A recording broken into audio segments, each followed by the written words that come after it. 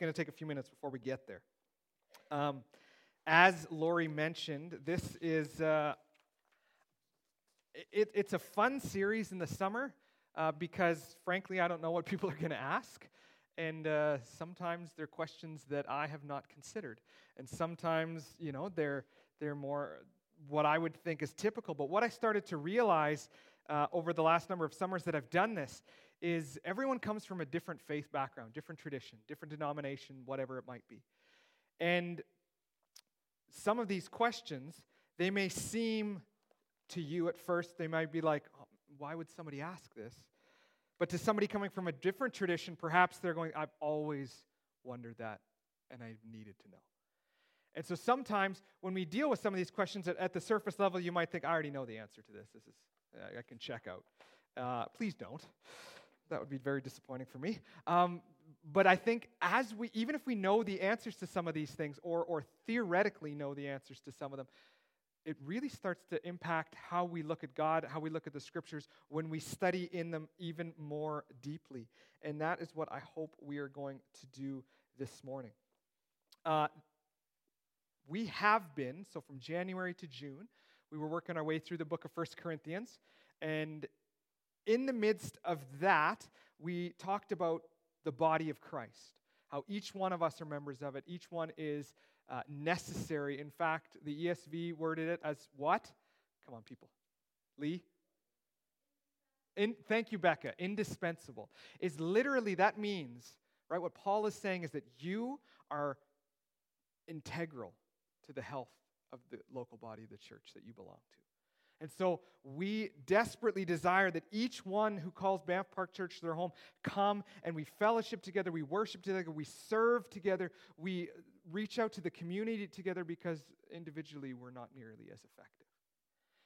And as I was preparing for a different Bible study this week, one of the guys that was talking said this. He said, I don't know all the things that God has taught you, and you don't know all the things that God has taught me. And that's so true. Is we need each other in that context, especially in a place like Banff, where we have people come from all over the world with all different ideas, all different backgrounds, all different upbringings, all different cultures, is we have so much to learn from each other if we're willing to listen. And when we gather together and when we worship together, when we come with a sense of humility and recognize that the person sitting beside me or behind me or in front of me, wherever it is, that they have things that God has given them that maybe I don't know and maybe I need to learn from.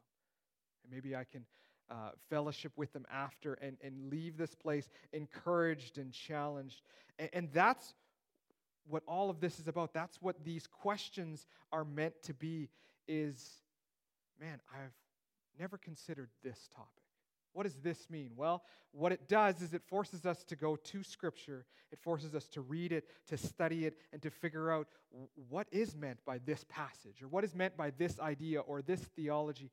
And the most important thing it does is it draws us closer to Jesus. And so all of us can grow in this time. And so I have been very excited for this. It's very different than how we typically deal with things. We usually just follow, I know what's coming for like a year because we pick 1 Corinthians and I know that the next 10 verses or the next 12 verses or whatever. This is like every morning on Tuesday I get to my office and I'm like, all right, here we go. I have no idea where we're going. And it's causing me to jump all over Scripture and try and understand it more holistically. And so it's just a privilege for me. So this question this morning, we're going to leave you hanging just for a minute. This question was asked when I first started ministry, almost 18 years ago, as I was a youth pastor. My senior pastor shared this topic. Now, I don't remember how it came about. I don't remember if it was a question that he was answering specifically or if it just popped out of the text and it was something he wanted to clarify. I can't remember that far. But I do know that as he taught through this kind of was something that at first, it was just like, oh yeah, that's obvious. Okay, that makes sense. That's good. And then I just kind of moved on. But I started to see as time went on how important it is that we understand what this is and actually apply it to our lives. And so the question that was asked generically was this, is what is a biblical definition of the word saint? What does that word mean? And so as soon, Mervyn, Oh, dear. When you spend too much time on a roof together, you just know certain things are coming. Okay. Oh, dear. I have really bad ADD, for those who are new. That's not good. Let's move back. Move back. Saints. Okay. What is a biblical definition of saints? Now, again, I grew up in a very evangelical place. And so the idea of saint was not this uncommon thing to me. But what I started to learn as I got older is I went to speak at a Bible camp. And the first couple of summers there, I realized very quickly that the predominant group of people in that area came from a Catholic tradition, and I knew very little about the Catholic tradition. And there's a big difference between the Catholic and the Protestant tradition when it comes to sainthood. What does that mean? And so that's where we may say the same words, but people may mean very different things. And even if you're not necessarily from the Catholic tradition, but maybe you grew up in a Catholic town, and where this idea of sainthood was something that was kind of twisted in your mind a little bit away from what the Bible teaches towards what the culture taught. And I think lots of us, and not just in this issue, but lots of us need to unlearn what culture has taught us and what the impact of kind of normal day-to-day life on certain issues has brought. And we need to go back to Scripture and back to see what it is. And so when this person asked this question, as they emailed me, and then we ended up having a conversation, a short conversation about it, is there were all kinds of little ideas that came with this. Is like, what's the Catholic view of sainthood? What's the Protestant view of sainthood? Why aren't they the same? What does the Bible teach about this? And what are these things about miracles? And so there's all kinds of stuff that we're going to explore as quickly and efficiently as we can. And so what we in this church, and I got to be careful here because there's a couple visiting that I won't point to, but they're from Burlington, which is like the AGC's Mecca. So we're part of the Associated Gospel Churches. That's like our headquarters. So literally in their church are some people that I am accountable to. So I have to be very careful what I say here this morning.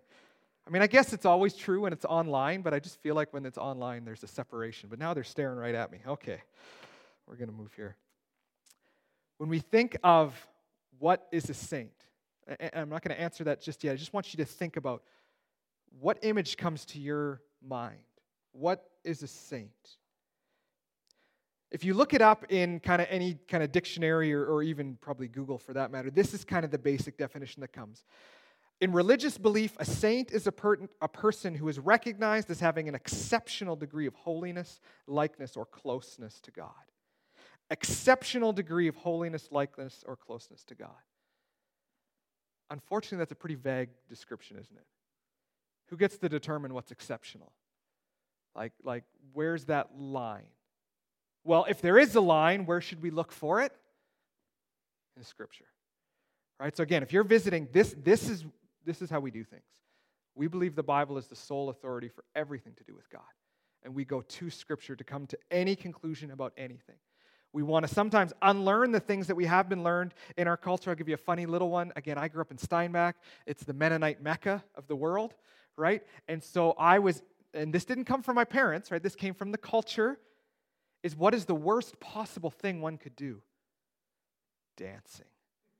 Like, that's just like, you do that, it's over. Like, you're excommunicated right there. Okay, maybe not quite. But it was just this thing that was just, it hovered around. And I remember Shayla's sister getting married and us being at the wedding. We were engaged at that point, and there was a dance, and I was sitting in my chair with like sweat pouring down going, I'm so uncomfortable.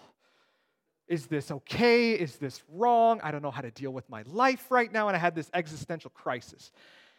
And that was just, right? I knew, right? Scripture says, dance unto the Lord. Now, maybe that means something different than other people say when they use the word dance. But I knew intellectually dancing is okay, but culture had taught in me something that made me very uncomfortable. And so in the same way, when we think of this word saint and we think, man, this exceptional degree of holiness, likeness, or closeness to God, am I exceptional? Are you exceptional? Where's that line? Let's go to Scripture and let's define this first very biblically. So I picked Ephesians only because I felt like it, I guess. When you go through the New Testament, this word is all over the place. And I just decided, man, let's just pick one place and let's just work through it really quickly and see it. But if you read through Paul's letters, you'll notice this is all over the place. So let's read right at the beginning. Ephesians chapter 1, starting in verse 1, says this: Paul, an apostle of Christ Jesus, by the will of God, to who?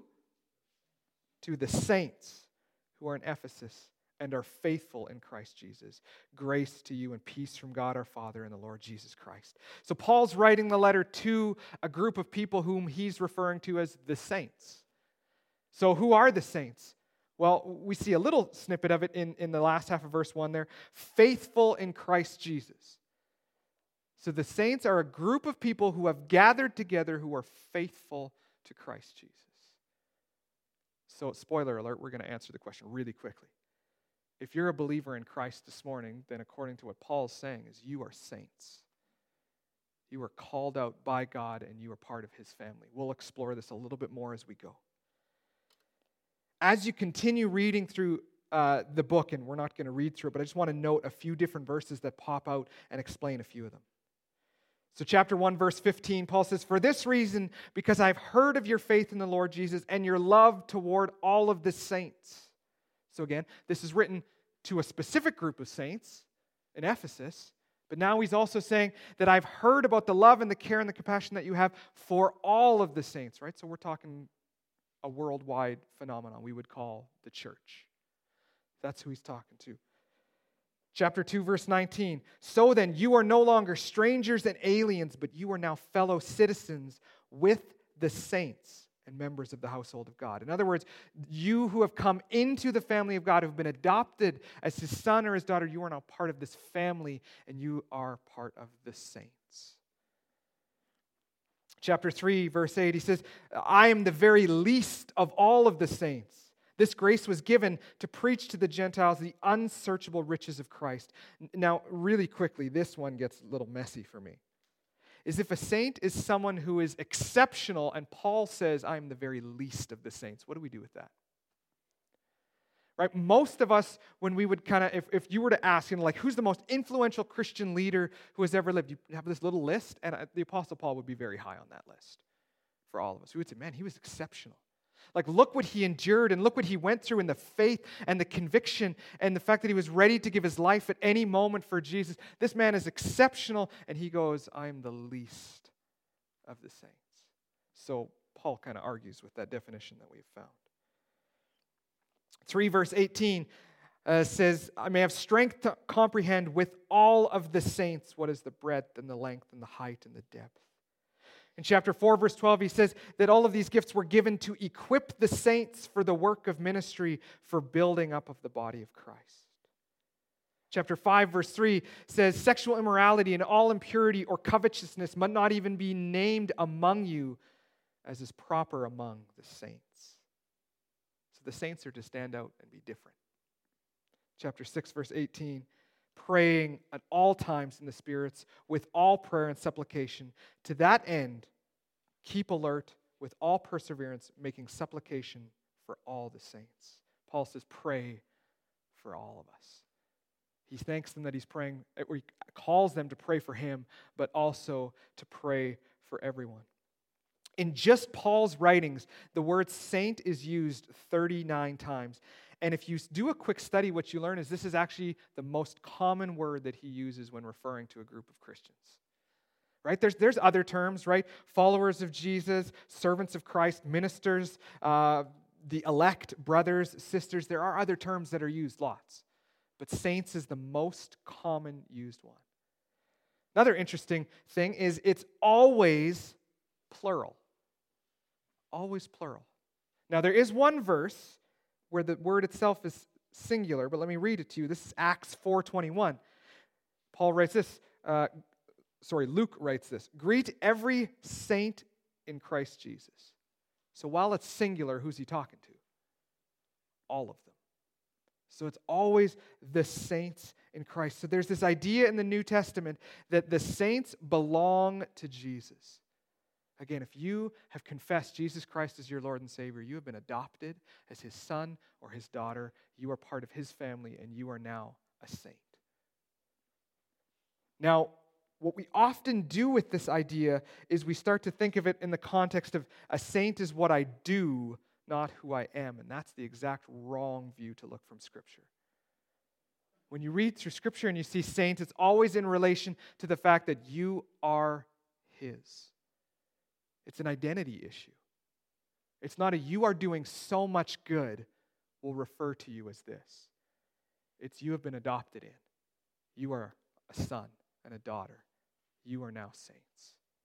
So it's a piece of identity for us. And this is the thing that for us in our culture, maybe we struggle with this a lot because of our materialism that exists around us, is our identity is not placed in what you do for a job. Your identity is not placed, in how many kids you have. Your identity is not placed in what your talents, your abilities, your skills are. All those things are important, but your identity, if you are a Christian, is placed in the fact that you are a child of God. That's where it starts. And then you are viewed differently, not because of what you do, but because of who you belong to. That's what it teaches us in Scripture. If you remember back, 1 Corinthians 1, chapter 2, Paul writes this, "To the church of God that is in Corinth, to those sanctified in Christ Jesus, called to be saints, together with all those who are in every place, call upon the name of the Lord." Our identity is saints, but we're also called to be saints. We are called to be His ambassadors. We are called to represent Christ to the nations. The Scripture says it this way, and we looked at this recently, is you are not your own, but you were bought at a price. You belong to Christ. And so now who you are is not based on what the world sees, but based on who God has called you to be. And now go and live that way. Right? So while it's not about what we do does happen based on who we are. Right? If you view yourself as, I am a musician, then everything about that will point to your musical prowess. If you have no musical ability and you call yourself a musician, what do people say? Maybe they just don't say anything and they walk away. I don't know, right? Like if we say, this is who I am, and they're like, that's not who you are, right? It doesn't work that way. Well, here if we go, I belong to Christ, I am a saint, and they look at your life and they go, really? Then maybe we need to pay attention to that. Am I living a life that is called, or that it represents Christ?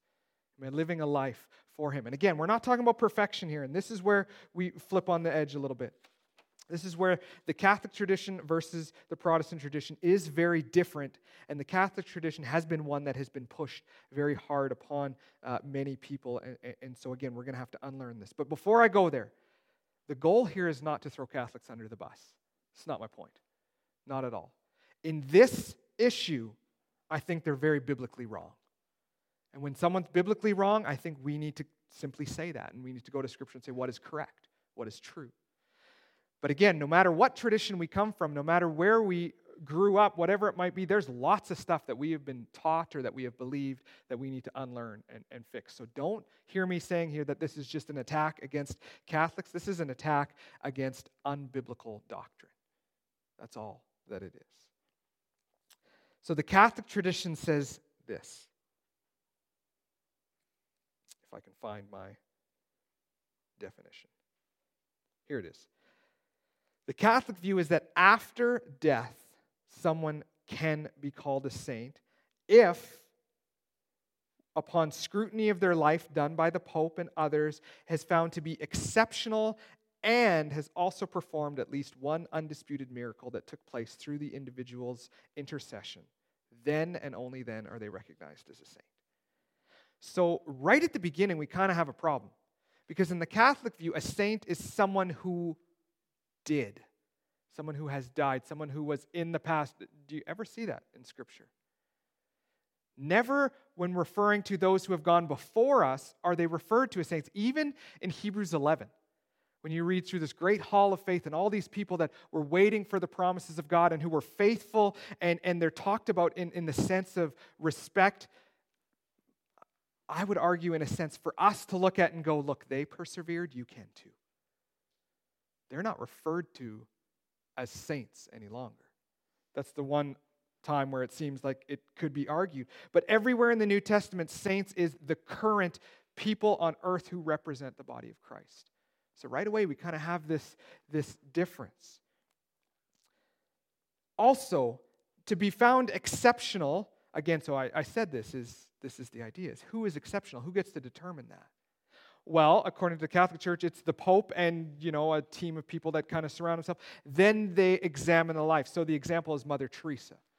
Could not be referred to as a saint until she passed away, and then they scrutinized her life and deemed, yes, she was exceptional. She has attained, she has reached sainthood.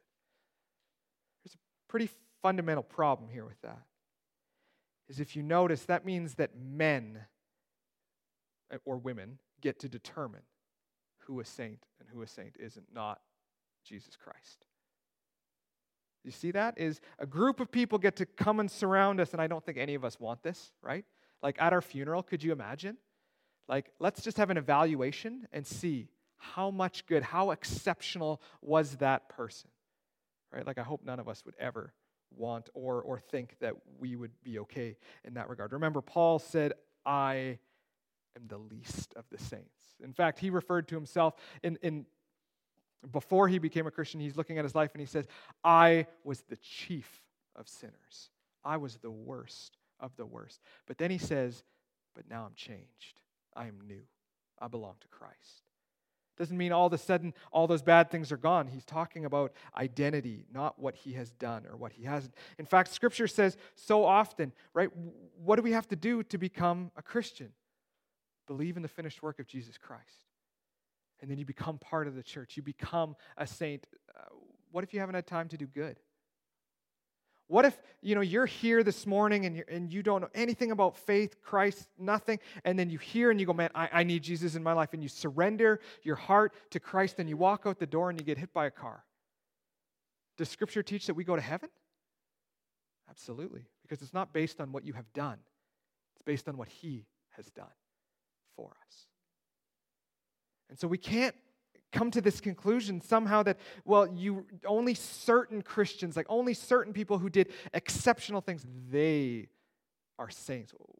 What about the rest of us? Where does the Bible teach that there's categories of saints? Some who are kind of like, this is where it leads inevitably, right? Is there's levels of heaven then. Right? Those who were sort of good, you get this level of heaven. Those who are mostly good, you get this level of heaven. Except Scripture teaches this. There is who that is good? None. Not one is written in the Psalms. In Romans 3, verse 10, Paul quotes it, reminding there is no one that is good. No one can stand before God on the basis of their merit and say, look how good I am. The other aspect is this idea of miracles. Who gets to determine that? Like, we've all had miracles happen in our life, but if we really look at it, we can probably somehow argue scientifically some way around that miracle if we want to. C.S. Lewis said it this way, is for those who believe, no proof is necessary. For those who don't, no proof is enough. Right? That's just the way that our minds work. And so how do we determine that? Oh, if you've done one miracle, then you're good. If God has worked in you, that's kind of, and we've talked about this a little bit in Corinthians, and we're going to again, it's kind of like saying to be a Christian means you have to speak in tongues. Oh wait, the Bible doesn't teach that. The Bible teaches something different.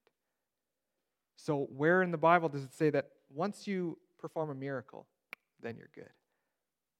Well, it doesn't.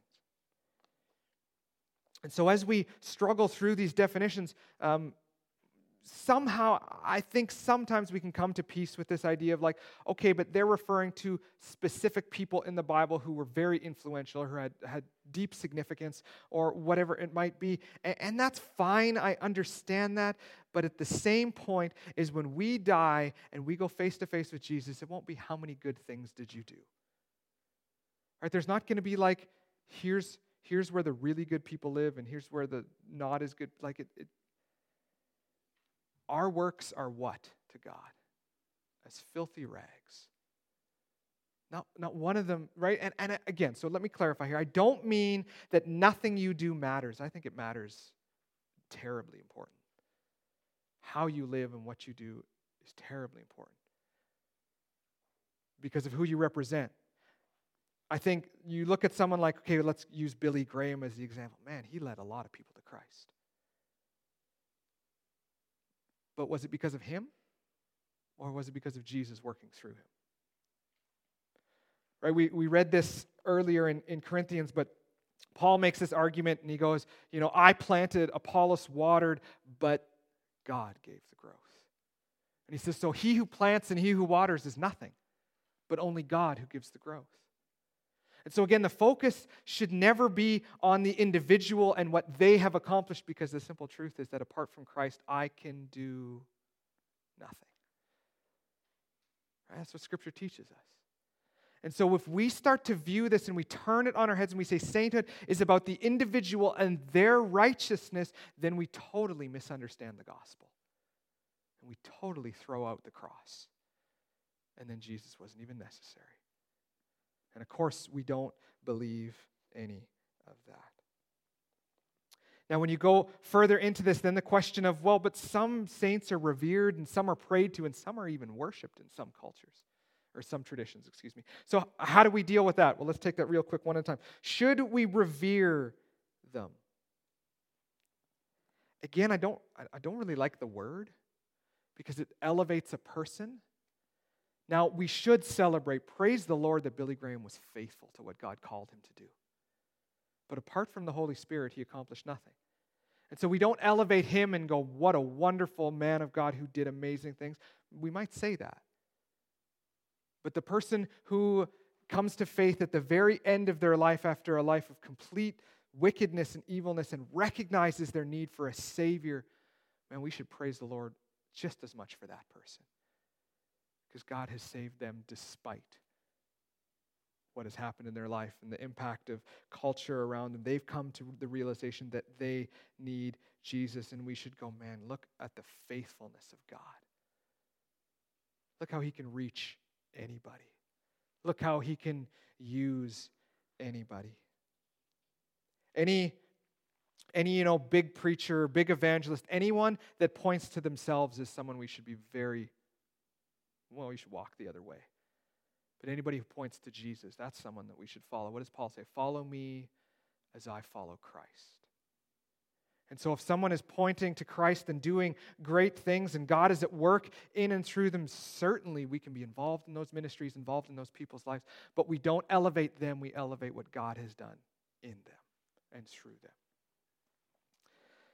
Should we pray to saints? Well, a couple weeks ago we looked at prayer in this question series, and when you read through the Scriptures, who and who only do we ever see praying happen towards? Only to God. At least in a positive way. When prayer happens that are directed at idols or false gods or anything else, what happens? Very bad things happen very quickly. Timothy tells us there's one God. This is 1 Timothy 2:5. There is one God, there is one mediator between God and man, the man Christ Jesus. We, as we talked about 2 weeks ago, the only way we can even have communion with God is because of Jesus on the cross, and he mediates all things so that what we say he hears, so that he can respond to. And who else has that authority? Who else has that title? Who else in the Scriptures lived, died, and then claimed to be able to mediate between us and God? Nobody. We should only ever pray to God. So if we should only pray to God, should we worship saints? Well, that seems pretty clear, doesn't it? However, sometimes there are traditions that, Mary being the classic example, is, man, she was blessed by God. She's in this special state. Absolutely, she was blessed by God because she was chosen to bring the Messiah into the world. But why was she chosen?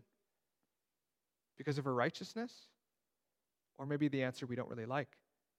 Because God chose her. Why did God choose her? Because God chose her. I realize that's a terrible argument. But that's the reality. Is why does God do anything that God does? Because God is the one who gets to choose. Why does God use this person so clearly, but this person he didn't? Because God had purpose. God had meaning. We don't know what all those things are this side of eternity. So should we worship one person? Well, let's go to Scripture. Again, Acts teaches us in Acts 14, Paul and Barnabas. Paul performs a miracle, and everyone freaks out, and they come and they bow before him, and they worship him, and what do they say? What do Paul and Barnabas say? Get up. Get on your feet. We're just men. We're men like you. In fact, they're so upset about this that the scripture says they tear their clothes. They rip them. No, do not worship us. We are only human. Peter, in Acts 10, same thing. Cornelius, who is seeking God. He's in this process of coming to faith, and Peter comes, and as soon as Peter gets there to present the gospel, he falls down and he worships him. Peter says the same thing. Get up. I'm only a man. Who you want to worship is Jesus Christ. And he points him in that direction. And again, I'm going to say it this simply, is if we don't worship Paul and if we don't worship Peter, then we certainly shouldn't worship anybody else. These are pivotal people in the New Testament that recognize that apart from Christ, I have no value, no worth. But because I am in Christ, I have infinite value and worth. That doesn't mean we worship them. That means that every person that we see that represents Christ, we go, thanks be to the Lord that he has called them and that he has saved them and that he is at work in their lives. So when you think about this word of saint, I would argue the word saint has been hijacked from the Bible. And we've unintentionally or intentionally perhaps in some traditions started to believe something about this, and we say things like, well, I'm no saint. Actually, if you're a child of God, if you have made Christ your Savior, you are a saint. Not based on what you have done, but based on whose you are. Based on who has called you. And so should we then, does that give us this kind of pressure? Man, I got to live a certain way so that the world sees it? Well, yes and no. Because the world does see how you live. And what does Jesus say? That they would praise your Father in heaven when they see your good works. So your works have meaning. It has purpose. But it's always to point to Jesus, not to point to you. And so yes, we should act and live differently. However, I'm going to make this argument is probably the most influential and meaningful thing we can do as Christians is admit that we're not perfect. And when we make mistakes, admit those mistakes. Confess those mistakes. To our spouse, to our children, to the church family. Right? We live in this, we want to be completely autonomous and we don't want to let people into our lives. It doesn't work. When we confess, right? Scripture says, confess your sins one to another. As we confess and as we enter into relationship and as we admit, man, I got angry there and my anger was directed at you and that was not right. Would you please forgive me? What is that going to do? That's going to build that relationship. That's going to strengthen that relationship. When we admit to a world, man, I don't have it all together, right? Like if the world goes, man, you're a Christian, oh, so that means. And we can actually go, no, not really, right? Paul, Peter, I'm a man just like you. And I got problems in my heart. Probably had a problem in my heart this morning that I had to deal with. I'll probably have a problem in my heart, as soon as we're done here. That's the unfortunate part of our hearts. But thanks be to God, we can go to him and he forgives us and he redeems us and he restores us and we are saints because we belong to him. And so if you ever have a conversation with a Catholic who you have this, the road is open to you to have this conversation. Don't just try and argue with them and fight them. But maybe just ask a couple of questions. Did you know that according to the New Testament, everyone who believes in Christ is a saint? Because that's how it's written. Have that question. Have that conversation. Again, the point is not to try and load us up with ammunition to go out and to fight people. Right? The point of it is, what does Scripture teach? How can I be more Christ-like? How can I be more consistent with what God has shown me as who he is and how I'm supposed to live? Praise the Lord that you are all saints, bought with a price, with Jesus' blood. Let's pray. God, thank you for this morning. Thank you for the reminder that it's not about how much good we can do to try and attain some kind of level of righteousness. But thank you that through the blood of Jesus, that if we confess Christ as our Lord and our Savior, that we are now adopted into your family. And now we are sons and daughters of the King. So we stand before you as saints, not based on our own merit, but based on the accomplished work of Jesus Christ. God, would that encourage us? Would that challenge us to know we are part of your family, but we are also called to be saints, to represent Christ to the nations. So would we live in the power of the Holy Spirit? Would we seek to do what's right, not for our own acclaim, but so that your name would be honored and glorified? God, thank you for what you are doing in the lives of each and every person here, how you are at work. And God, whether we see obvious evidence of these things or whether we just see a small seed starting to grow, we are so grateful that you are the one who causes that growth. And so, God, I pray that we would celebrate with one another what you are doing in our lives. But would it always point to you and never towards us? Would the sense of identity, would it change the way that we think, that we belong to you, that we are yours? So God, we thank you. As we go from this place this week, give us opportunities to share your love with others in the way that we act and in the way that we talk. Help us to find purpose and meaning in all that we do, not for us, but for you. God, we love you. We're so grateful for who you are. Would you go with us today? Thank you again for the cross. Amen. Thank you for joining us this morning. Again, this is like the best announcement, my favorite part. There's food. 16 months of no food and no conversation. You can just head on over there, visit and eat and enjoy the fellowship together. And I hope you have a wonderful week. For those of you who are visiting, if there's anything you need, don't hesitate to reach out to the church at all. Have a wonderful week. Bye-bye.